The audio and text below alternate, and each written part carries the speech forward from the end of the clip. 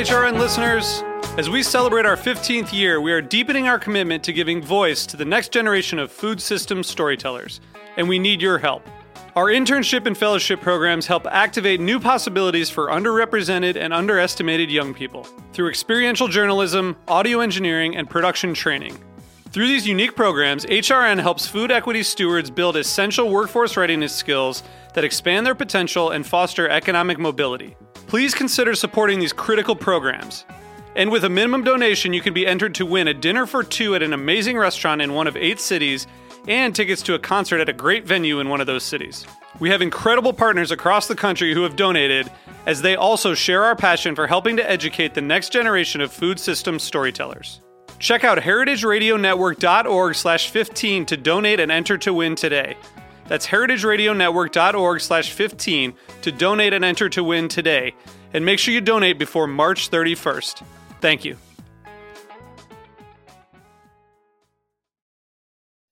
This episode is brought to you by Roberta's, home of Heritage Radio Network for 10 years.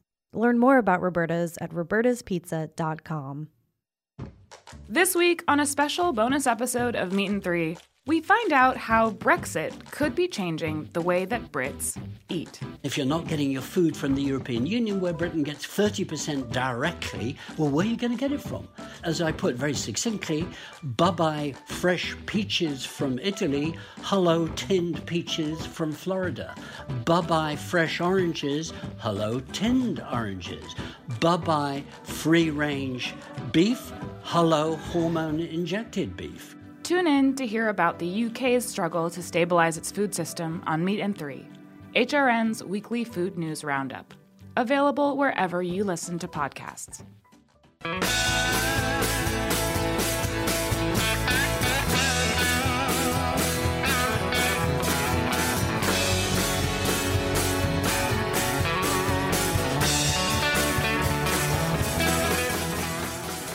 Hey. Welcome to Beer Sessions Radio on the Heritage Radio Network. Today is Tuesday, February 11th, 2020. I'm Jimmy Carboni. I'm the host here on the Heritage Radio Network. We've got a special show today. There's a festival coming up in New York City, February 29th, Bowl of Zol. It's inspired by Mezcal and Pozole. Our good buddies Danny Mena of La Loncheria and the Made in Mexico Cookbook, and Mezcal importer Eric Torin of Fidencia Brands is here. And Danny couldn't make it, unfortunately, but we've got some other guests here as well. Eric, just say hello, and just in 30 seconds, how did you start importing mezcal? How you doing, Jimmy? 13 years ago, I was traveling in Oaxaca and spent most of my time in the restaurant business and beverage and front of the house, and fell into it. Met some producers, and my friend Amy and I decided to start a brand, and we worked with Enrique, who's an amazing producer, and that sort of started us on the path. We launched Fidencio a decade ago, and then since then have been importing other amazing brands of not only Mezcal, but Raicilla and Sotal and Bacanora, and hopefully more things to come. Great, and a special guest from Roberta's Pizza. Hi, I'm Leslie Vineyard. I work at Roberta's. Helped open Blanca 7 years ago, which sounds crazy, but yeah. Yeah, it's great to have you on. I know that you're like a level 2 SOM now, aren't you? Yeah. I will tell you, the spirits portion of that test is nothing. So I've got a lot to learn today. So yeah. Great. It's a good place to start. And one of our favorite food writers is here. Hey, Jimmy, how you doing? All right, brother. I'm Chris Crowley. I write about restaurants in New York, restaurants and bars for Grub Street. So a little backstory on the show. So 2016, Danny Mena and I, we co-hosted an event in Manhattan called La Puestra del Sol. And it was a Mezcal y Barbacoa event. And Danny was really passionate about it. I know Danny imports. I'm speaking for Danny because he had a family thing. He couldn't come in. But he imports Peloton and Mezcal is the Leyenda, and the Sotal called Fabriquero, and they're all excellent. Yeah, and Danny's been a restaurateur, Hecho and Dumbo, and now La Loncheria in Bushwick. But it was very cool. He brought together a bunch of Mexican and Latin American chefs who at the time were cooking barbecue, but some of them we'll see again, like Toloache, Chef Julian Medina, and Casa Enrique, Chef Cosme, and Fanny Gerson of New Yorkina. But the key part of that whole event was the mezcals. We had a giant 40-foot bar with how many brands, Eric? Because I know you were there. That's a good question. I think I was there with at least 3 brands. We definitely offered a lot of flavors, a lot of experiences, covered a lot of different parts of Mexico. That was like, 5 years ago? Yeah, like 2016, yeah. Yeah, so that was kind of at that beginning stage of we started to offer into the market with Danny's Brandley and Dirumbis and a few others of like going not just from Oaxacan mezcals but beyond Oaxaca, and started really touching on the whole breadth of mezcal throughout Mexico. Yeah, so and it's great. And then last summer, I know Danny was trying to get a little more action with his brand, and there are a couple other brands that you represent as well. Which ones do you represent, Eric?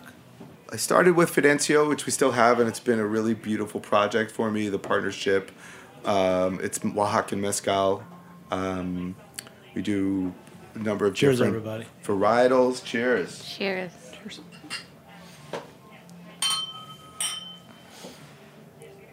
Yeah, so last summer we were talking, and I said, let's. Danny really want to do a Pozole event. I'm trying to jump the gun, and it's Pozole. My first thought was, I asked Kippy here at Roberta's last week, and I asked Leslie. He said you're the only one who he lets call him that. I don't know. I only By know the way, we were talking about that today. Kippy. But I said, what's Pozole to you? And right away he looked at me and he said, red or green. So let's start with Pozole. So Chris, you just did a preview. Danny's doing a pop-up in the West Village at La New Yorkina. What do you know about Pozole? And you wrote an article about it. It was not something I grew up eating. It was it was something that I started eating as I went to college here, and I probably halfway through I started going out to restaurants more, but not out to Queens, out to places. My dad grew up here, and he was all about going to places with me, and I started going to more Mexican restaurants, and I didn't eat a lot of Mexican food growing up. I had like old El Paso tacos. Hell yeah. And taco salad, yeah, which I stand by taco salad. But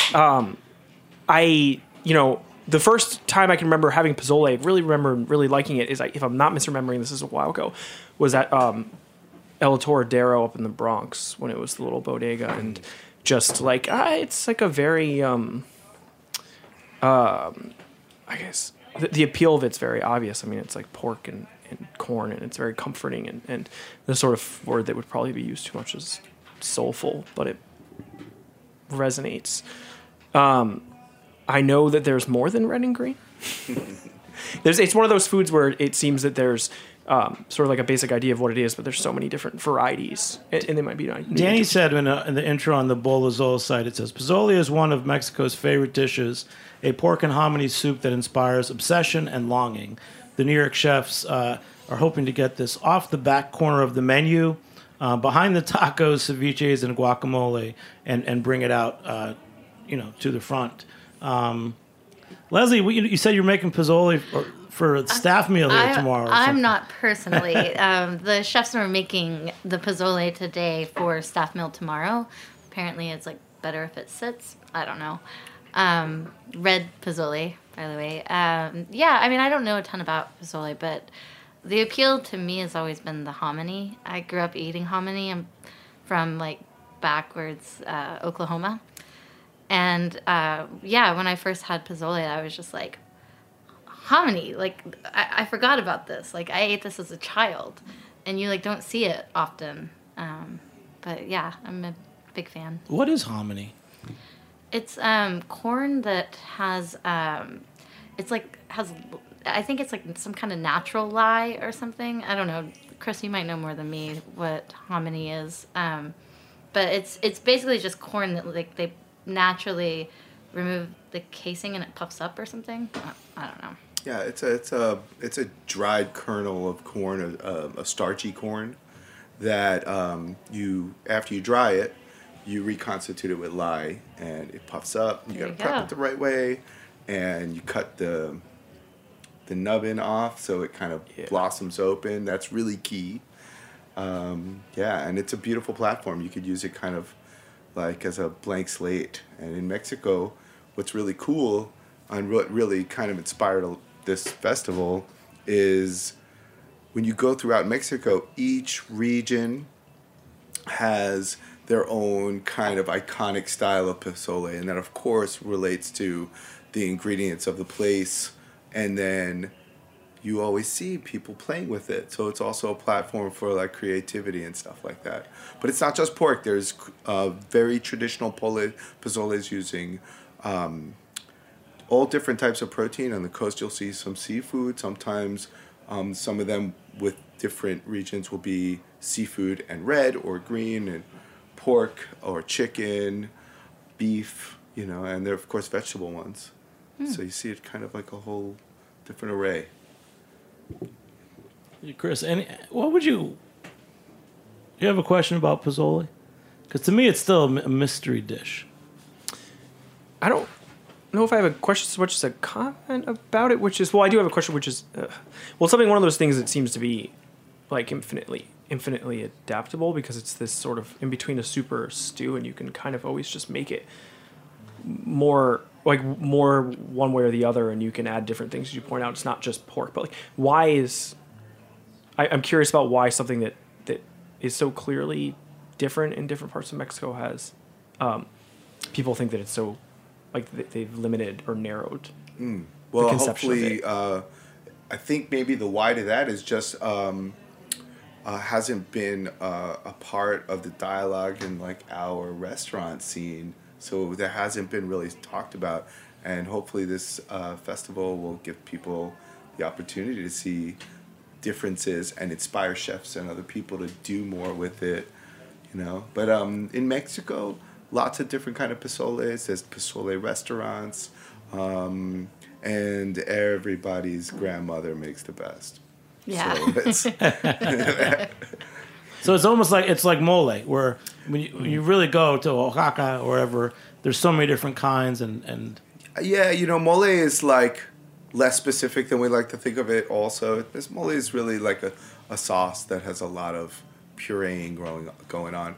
Pozole is more of like an entree broth. It's almost like, for me, it's a Mexican version of udon or ramen, and it's just like a bowl of nourishment, and sometimes there is some of the green recipes specifically, they'll puree pumpkin seed in there. It gives it a thickening quality to it, and sometimes they're really thin, but you have like a really good like bone broth in there, so it kind of runs the gamut, but they could be vegetarian as well. Definitely.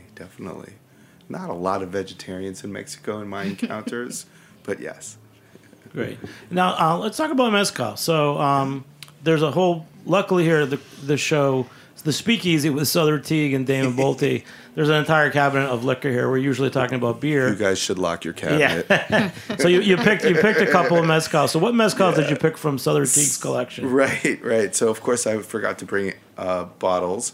But we have two really stellar mezcals here, both from Del Maguey. What we have in the glass, we're drinking an espadín from one of their villages, and San Jose Rio de Minas. This is made from an agave. This is a Oaxacan mezcal. It's made from an agave that's most likely cultivated, and develops a lot of sugars, really giving plant, really iconic for mezcal in general, and definitely the most widely used for making Oaxacan mezcal.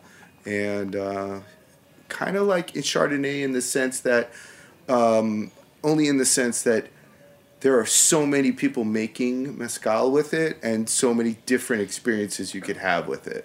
It's not like one set thing. Leslie, you're kind of new to spirits and mezcal. Do you have a question about mezcal? Yeah, I mean, I guess what I know about mezcal is smoky. Are there like not smoky mezcals? Yeah.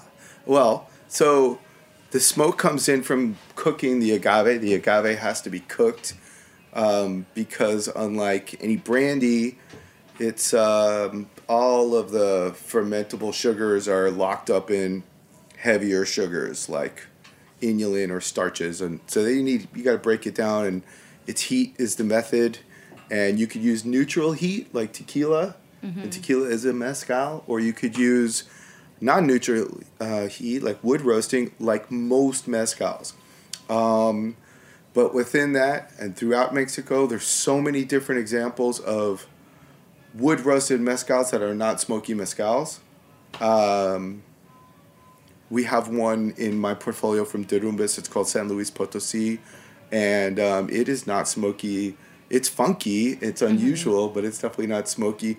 And actually, the list that we have in the U.S. of things that are offered that are not really smoke forward, but smoke is more of just a part of the whole tapestry of flavor. It's growing a lot, so it's a lot more representation. But definitely in the beginning, when mezcal was coming into the market, it was really making its statement with smoke as a lead flavor.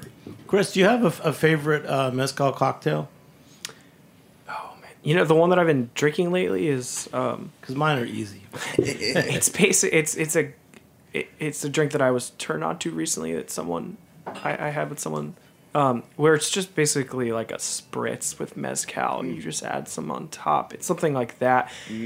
I'll have cocktails with mezcal in it and I'll kind of half remember what they are. I really like just straight mezcal by itself is often I was in Mexico City a couple months ago and when I've gone I've brought some back with me and I'll just drink it by itself, to be honest.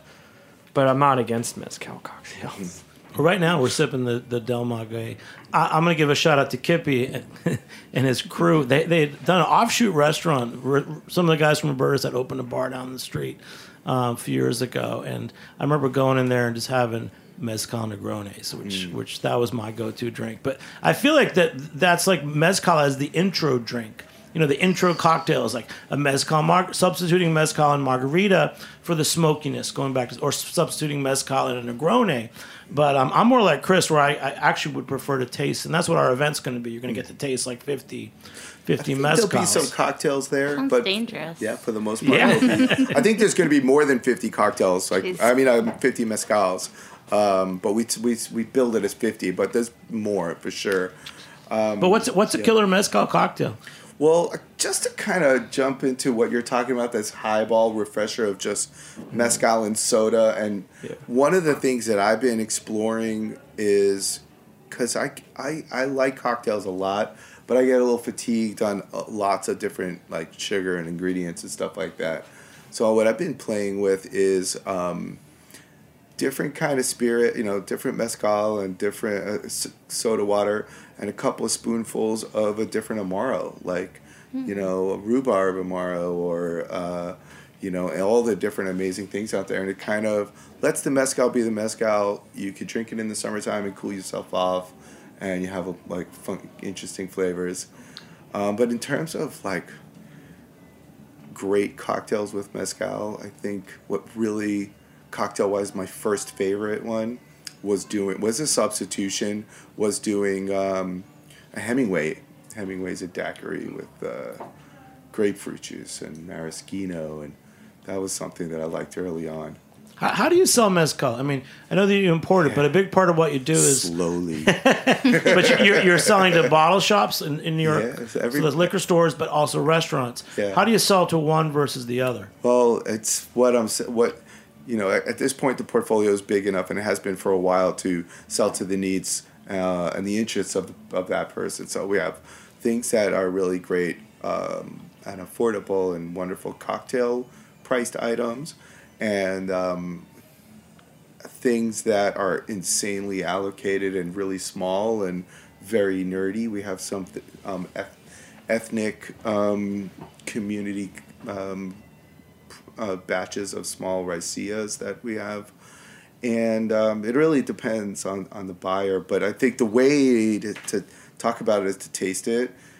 Ideally, show some pictures to help people immerse into wow, it's really cooked in a pit. It's really fermented in a wooden vat, or some of them are fermented in rocks and underground things. And when people see that, you're seeing something from a place and a time, Chris, yeah. Oh, I was just going to say, when I was down in Mexico, I wish I could remember his name. It's escaping me at the moment, but my friend's friend who works in Mezcal down in Mexico. He's based out of Mexico City. Works with farmers in different states. The comparison's always made between mezcal and wine, but I think the even better comparison is mezcal and natural wine. Because of just the method and the sort of pre-industrial production. If I was talking about mezcal and natural wine, and my portfolio, the 100% of the portfolio is spontaneous fermentation. Probably you could extend that to about as big of a ratio of any category. Mezcal, a majority are spontaneous fermentation. There are definitely more and more that are doing things a little bit more controllable and things like that. But yeah, natural wine in that regard, as a spirit in general, just wine or eau de vie, this is a spirit that shows varietal, and we don't talk about that too much. We talk about mash bills, but it's not like you're like, breaking it down. So it's everything. It's pozole. It's mezcal. There's so many different, the ingredients themselves are very different. I was looking at a great site talking about Del Maguey. They have a site called Making Mezcal on Instagram, and it was posted in 2013. I was looking at it today, and it's the whole step from the plant to the distilling, and it's like a 10 photo Instagram that's like the most informative thing I've seen about mezcal.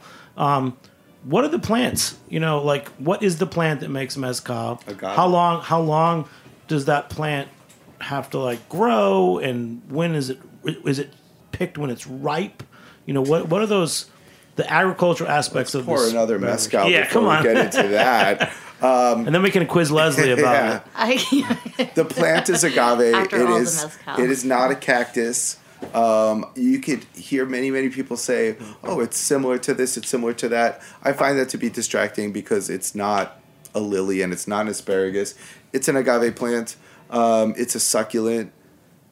When it has leaves, that when you harvest it, you cut the leaves off and you're left with the heart of the plant. We call it a piña because it looks like a pineapple at that point. And then that's what's making the mezcal. So you have to go through the process then. So it's loaded with mostly inulin and starch. Inulin is a complex sugar. Yeast, which makes alcohols super small, so you can only eat simple sugars. So you got to cook it to break that down. And then you go into fermentation and crushing and distillation. And Mexico is an amazing place. You have so many examples of radically different stills that are still that sort of evolved from technology mingling and sharing of information 300, 500 years ago. They're still being practiced and giving identity with the materials right now. And of course, there's the terroir influence. There's the water. You use water for fermentation. Because if you stomp on a grape, you'll splat liquid out. And that liquid, in addition to sugar, it gives a happy environment for the yeast. But agave will have all that sugar after you cook it, but no liquid. So the water that you add for the fermentation, which is not dilution, that water is going to be a big impact on the flavor. So you have river, well water, rainwater, whatever that may be. So there's so many different variables that go into the end of what this might taste like. And if you said, I get questions all the time, oh, does this taste like this because of this?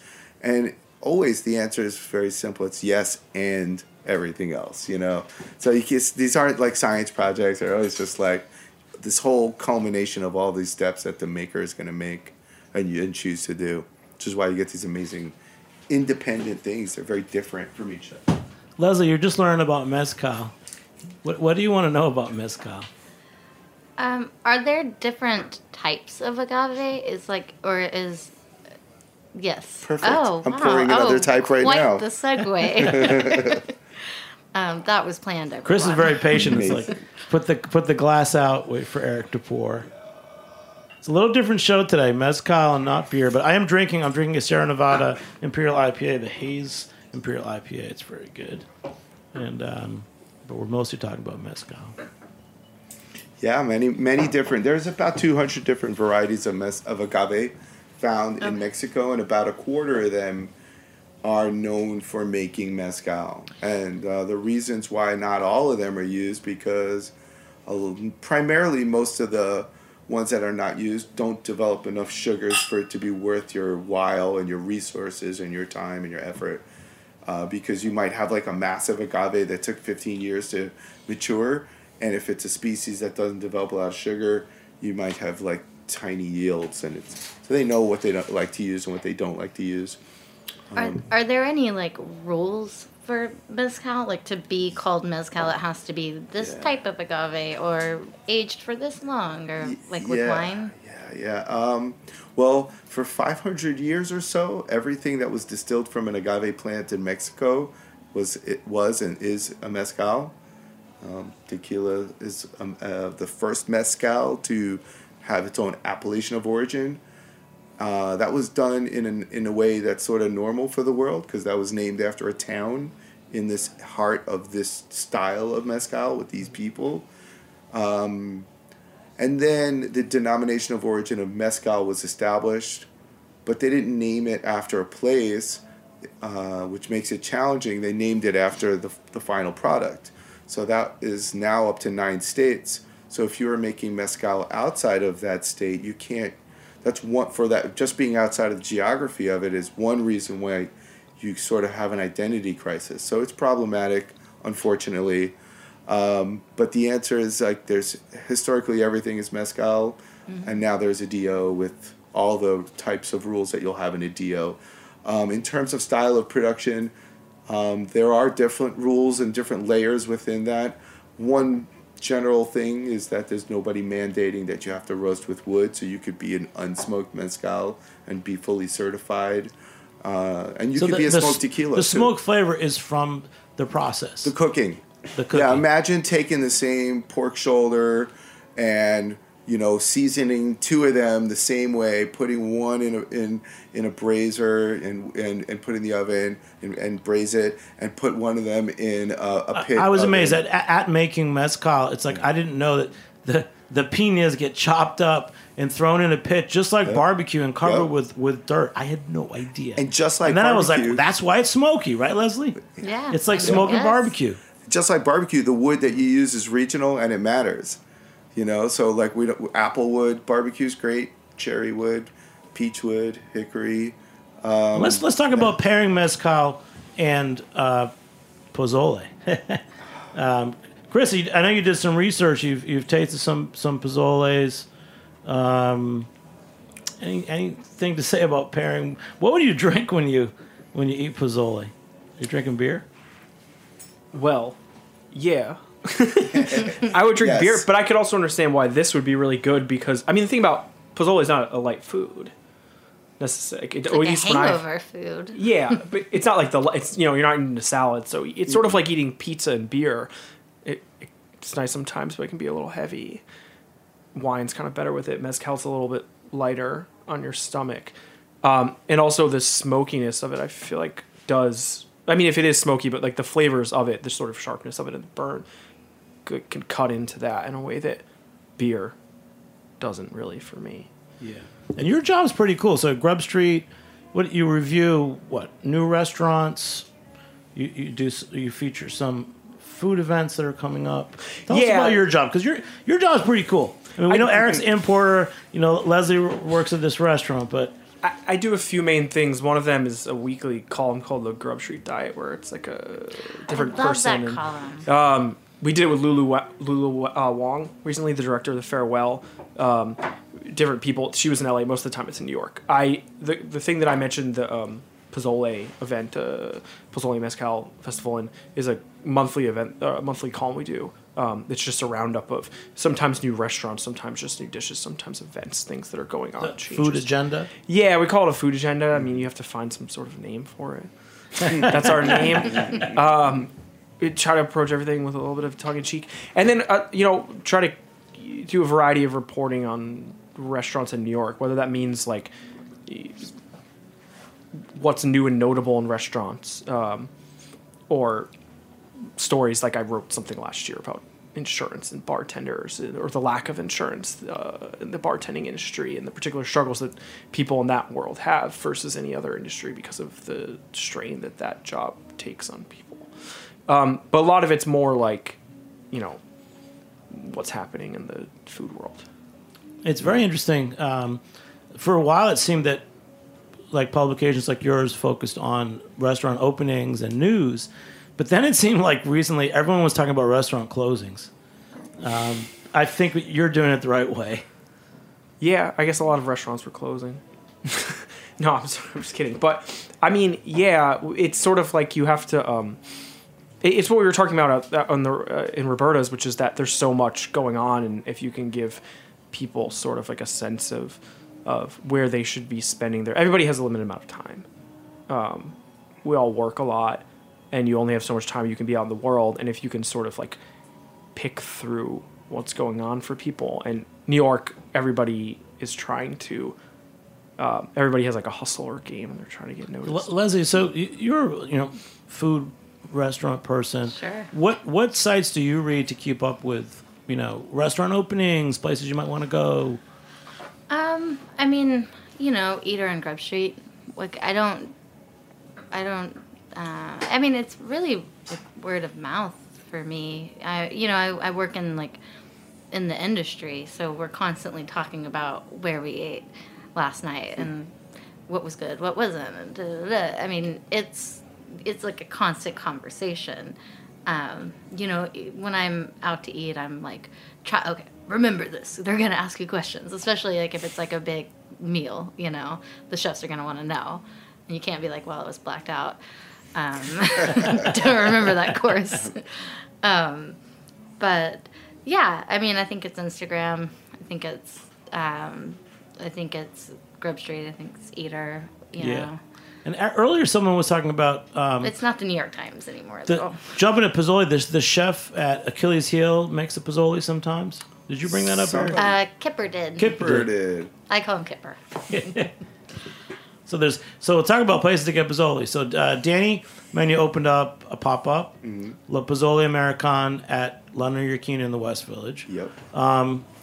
Sometimes at Achilles Heel they make Pozole in Greenpoint. And you've picked a couple of chefs for this event. We have. What's the Indigo Hotel restaurant that's opening up? They're opening up I don't know if we're allowed to say. Are they public? I think you can say that it's. I tried to Google it. They're planning online, a so I don't know if you're allowed Pozole to for say their it. restaurant. Chef Chai. Chef Chai is planning a Pozole that is a matzo ball Pozole. That's what you're supposed to feature. say, yeah. Yeah. The matzo ball Pozole. So we're going to swing back to that, like this mix of. And I saw a Pozole that was. Now you're talking about Pozoles and ramens. We're going back to ramens. I saw a barbecue place in Vermont that had a really awesome short rib ramen. I was like, God, that could be Pozole. La Pozoleria, they have at the pop up.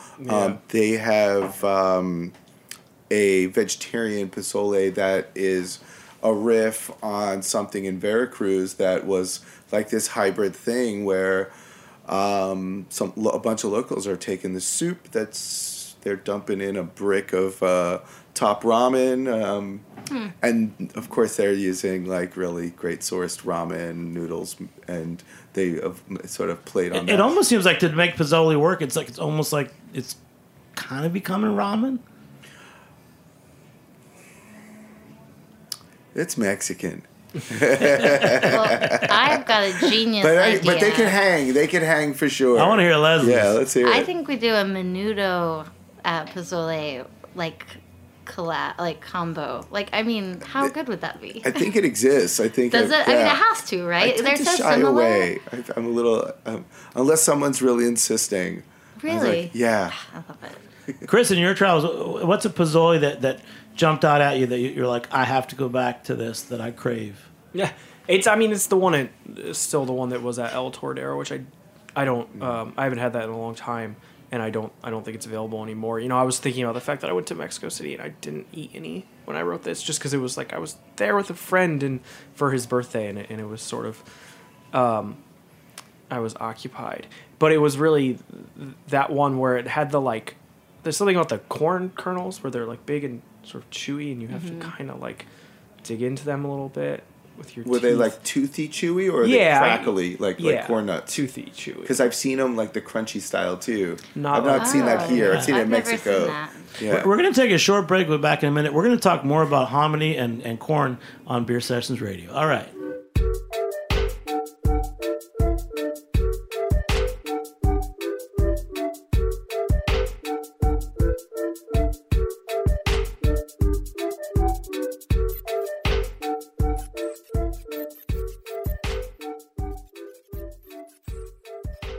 This episode is brought to you by Roberta's, home of Heritage Radio Network for 10 years. Roberta's was founded in Bushwick in 2008 and has become one of the most iconic restaurants in the country. HRN made its home inside of Roberta's in 2009, and together they have become part of the DIY fabric of the neighborhood. Roberta's, the pizza restaurant, is open for lunch and dinner 7 days a week and serves much more than just the famous wood-fired pizzas. Their team dreams up new salads, pastas, and sandwiches on the regular. Roberta's Tiki Bar is alive and well in the back garden, serving up frozen drinks in the summer and hot toddies in the winter. Stop by the bakery and takeout spot next door for fresh breads, sticky buns, and pizzas to go. And of course, there's the 2 Michelin-starred Blanca tucked away in the garden for truly daring diners. But Roberta's also extends beyond Bushwick, with multiple locations in New York City and now in Los Angeles.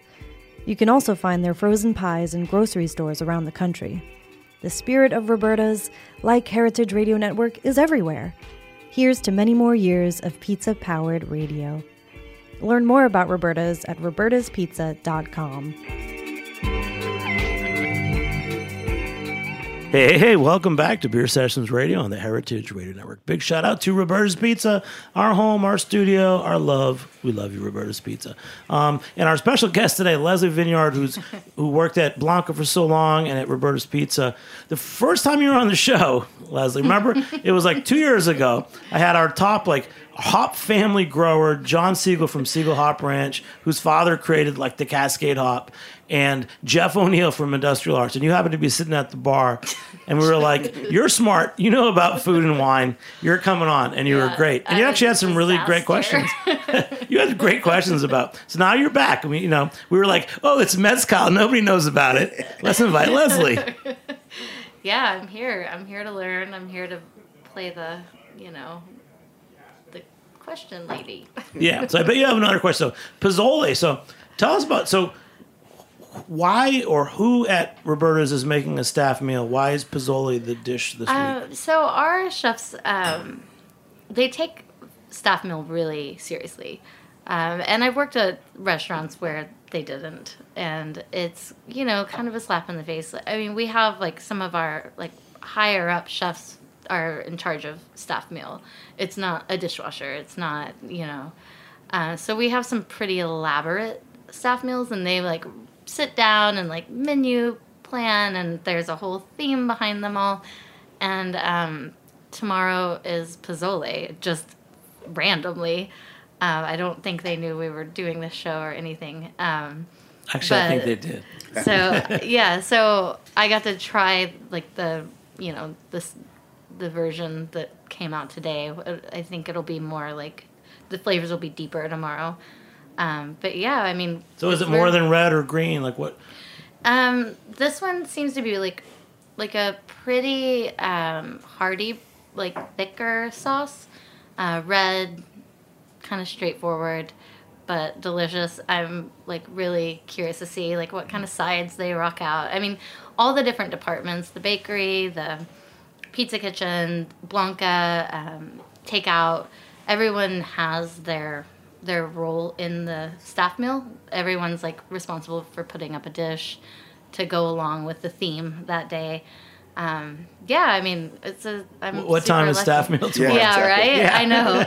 Eric will come with some mezcal. I was going to say, for the amount of time, for years and years I spent in the restaurant business, that's really beautiful. I think that's something to really be proud of. And I mean, admire. I live across the street. Sometimes I walk over here to eat staff meal. Well, I'll also say, will you maybe snap a photo and tag a Pozole for Instagram? Yeah, We'd love to see your and Eric, your Pozole. You got your backstory. So you opened a restaurant that I love. Oh, 20 years in restaurants. When I lived in Aspen for 5 years, and when I moved back here, I started to work.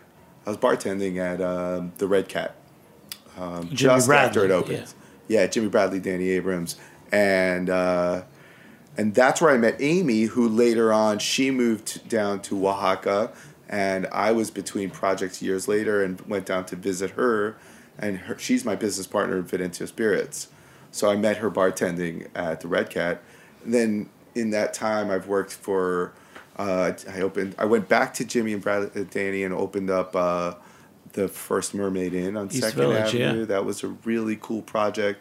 That had between the Red Cat, for me, it was the Red Cat and the Mermaid that had that family kind of experience. But we know that you have restaurant chops, and guys I know at Skurnick Wines, Dan Lerner, a good buddy. I mentioned your name. People know you. You know the industry and you get it. So what about mezcal? Importing mezcal, you also import some beer. What's that process? I mean, the process for me was take small steps and try not to trip, because I didn't know what I was doing. Other than what really happened was I had a really good sense of my taste and flavor, and I felt good about things like that and what people were willing to try and explore. So that all felt right, but I didn't really know about making a brand or bringing in alcoholic beverage or working distribution. So I learned a lot over the process of doing it. Amazing. Chris, your thoughts must be percolating now.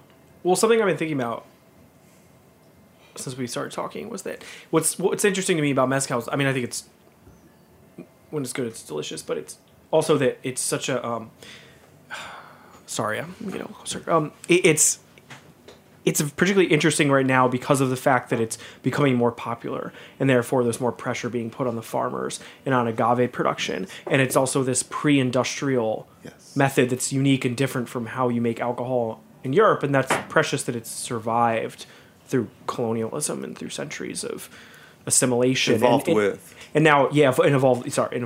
But also now we're dealing with climate change.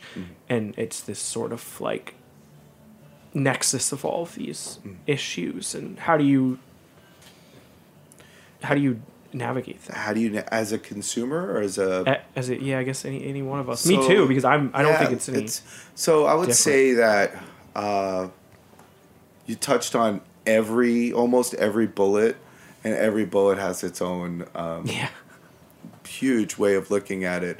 So when you talk about agave availability and the decimation of populations of agave in the wild, that the most amount of mezcal is made in Oaxaca, and it also has the greatest population of a different variety of species of agave. There's like 25 different agave. There's 250 in the world, about 200 in Mexico. Oaxaca is the most on the planet of diversity of species. But yeah, people. So the amount of consumption that happens there is really different than other parts of Mexico. So, I'm in the business of Oaxacan mezcal, but other things too. So if you're really interested and don't really want to take the time to know deeply about that particular brand and that particular producer, then maybe just look for some mezcals that are not made in Oaxaca and find something there. Just by virtue of that, you might find you can spread the pressure a little bit. Yeah. But really, I think the best way, if you're is connect to if you're a consumer, your bartender, your restaurant person, and your hand selling bottle shop, and dialogue with them and find out what they have to say. If you're a buyer, work with a good distributor, work with a distributor that understands, the brands that they carry, and maybe even comes down and visits and sees the process and can share some things like that. Yeah. I mean, I think it's sort of, I guess in the sense that natural wine in some degree or another there's a lot going on there, but in some way it might be a way of trying to reclaim certain things from large corporate bodies that have taken over this industry. It's sort of like, how do you, I guess the question with mezcal is like, how do you, how is it made equitable for the people who are producing and the farmers? And Leslie? Oh, I mean... I like that, taking back and authenticity and natural wine. Yeah, I mean, I think natural wine is, like, the whole movement has just been, like, just getting back to our roots, like, getting back to, like, how wine was originally made. Like with skin contact and, I mean, just various different, like, practices. But did mezcal get there? Did it get, like, super corporate ever? Or, like, is it just getting there now? It's a different trajectory. And you guys talk about the natural wine movement. It is a movement to go back and reevaluate and reset maybe for some. The past 20 years of mezcal in the market, it's really, and the past 10 years, and then of course the past 5 years, those are, we're coming from zero commercialization, except a couple of like highly industrial brands that they're still obvious that they're industrial and nobody really confuses them. Are those for the ones with anything the else. worms in the bottle still? Yeah. And they're That sat on the bar for 10 years at the one bar you worked the at. Beauty, I think for everybody's sake, what's been really cool is that mezcal is definitely big, bold flavors and polarizing. So for people to come around and find their way in it, it takes some passionate people, and passionate people typically talk about things that they're really proud of. Yeah. And then that's kind of how the category really grew. Now, we have volume, we have bigger. You don't really hear too many cocktail menus of note that in non-Mexican places that don't have a mezcal cocktail. Yeah. So it's become like we did our job. We mission accomplished in terms of category awareness. So mezcal has a place at the table now that it didn't. And then 30 years ago, there was one mezcal bottle on every bar that had a worm in it that didn't move. Mm-hmm. But I think what Chris said is very interesting, and what Leslie said, this like craft to a product, like whether it was beer or cider or distilling or mezcal.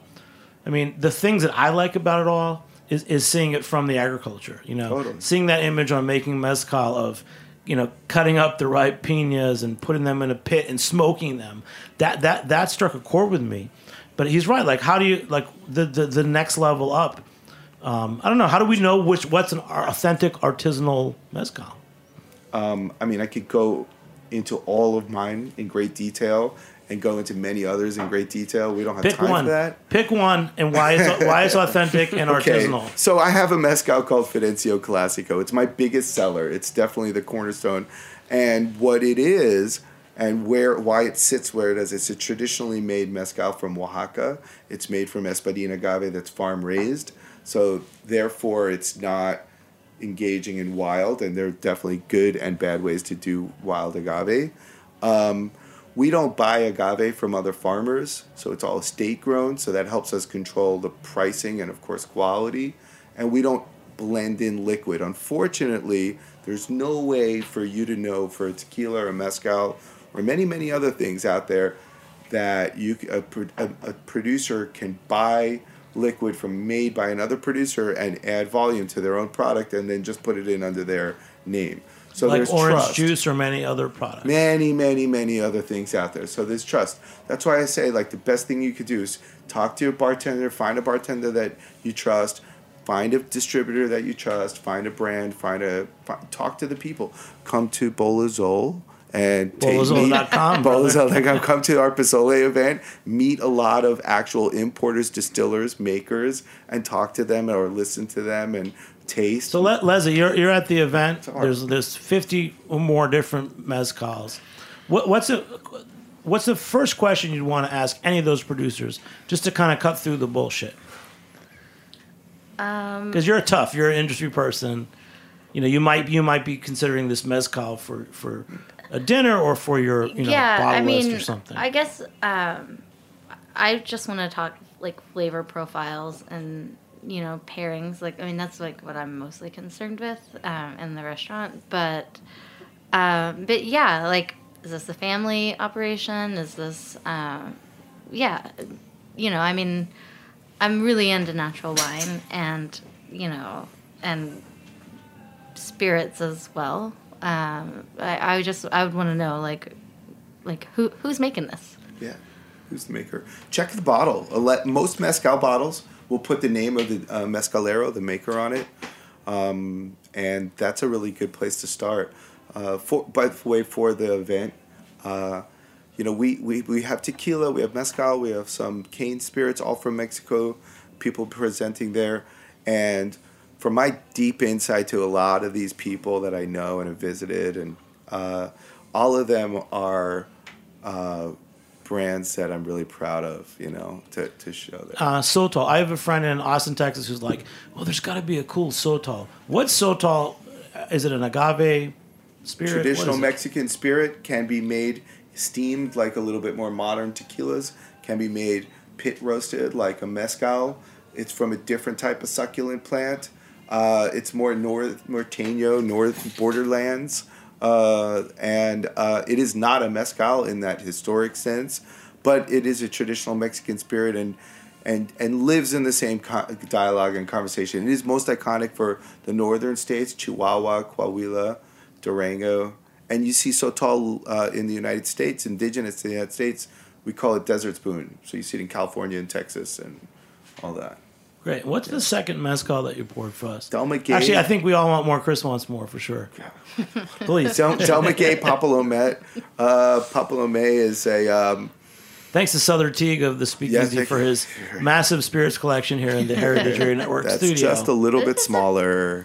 Now, Leslie, all the Roberta staff knows that there's like 200 bottles of booze in this room. Yeah, well, I saw you put up some signs that there are cameras, so that's probably like a good... that was probably a smart idea because, yeah. And then, Chris, you kind of started this whole thing off. Danny Menu got inspired, said, if we're going to do a mezcal event, I want to do it with Pozole. And then he did a Pozole pop-up at La New Yorkina in the West Village. You wrote about it, and you wrote about our event. So, sum it up. What does this mean to you? It's like an emerging food and beverage thing. Well, the event itself is just kind of, I guess, for me, it's sort of like two different... I mean, mezcal's gotten a lot of... It's gone from this niche liquor in Mexico, even within Mexico, to this thing that has this so much interest in it internationally. Well, at least in the United States, it's become such a huge market in the United States. But it's just kind of like, New York's a great place to eat, and to me it's like, okay, cool. They're still interesting. Sort of like, I don't know where else you could. There are certain other places you could do this, but there aren't a lot of other places where you could just have a festival that's about mezcal and pozole.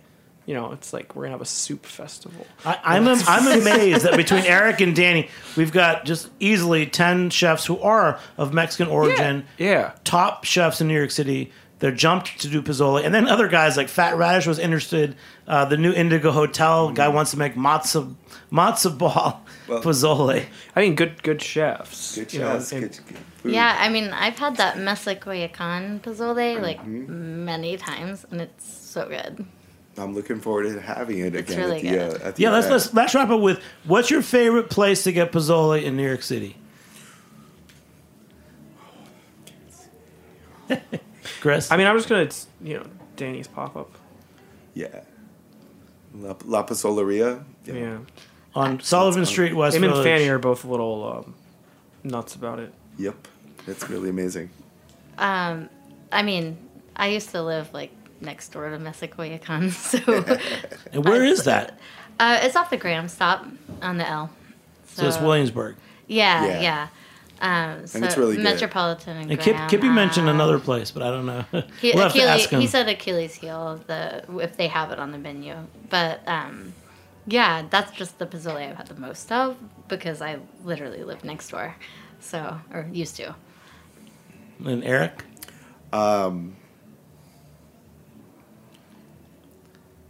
It's not like you have 10 children. You can't name one of them. I have a couple. Just name one that's better for all of them.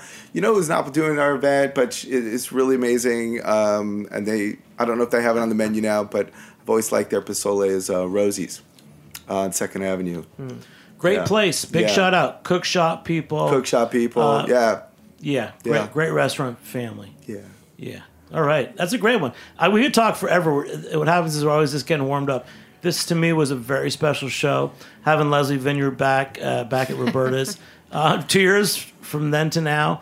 Eric, working with you on this event has been a pleasure. Thank you. I love seeing people that have restaurant experience in New York City and what you can do with it. And Chris, getting to meet you on the air. You too. And what I love about guys like Chris is that over the next 2 hours, as we have our pizza dinner here at Roberta's, he's going to come up with 20 more things to say, and we're all going to learn from him. So, guys, thank you so much. Big shout out to our team, producer Dylan Hoyer, intern Kevin Barnum Chang, engineer extraordinaire Matt Patterson. I'm Jimmy Carboni. Thanks for joining us here on the Heritage Radio Network. We'll catch you next time on Beer Sessions Radio. All right. Woo! Mezcal, baby!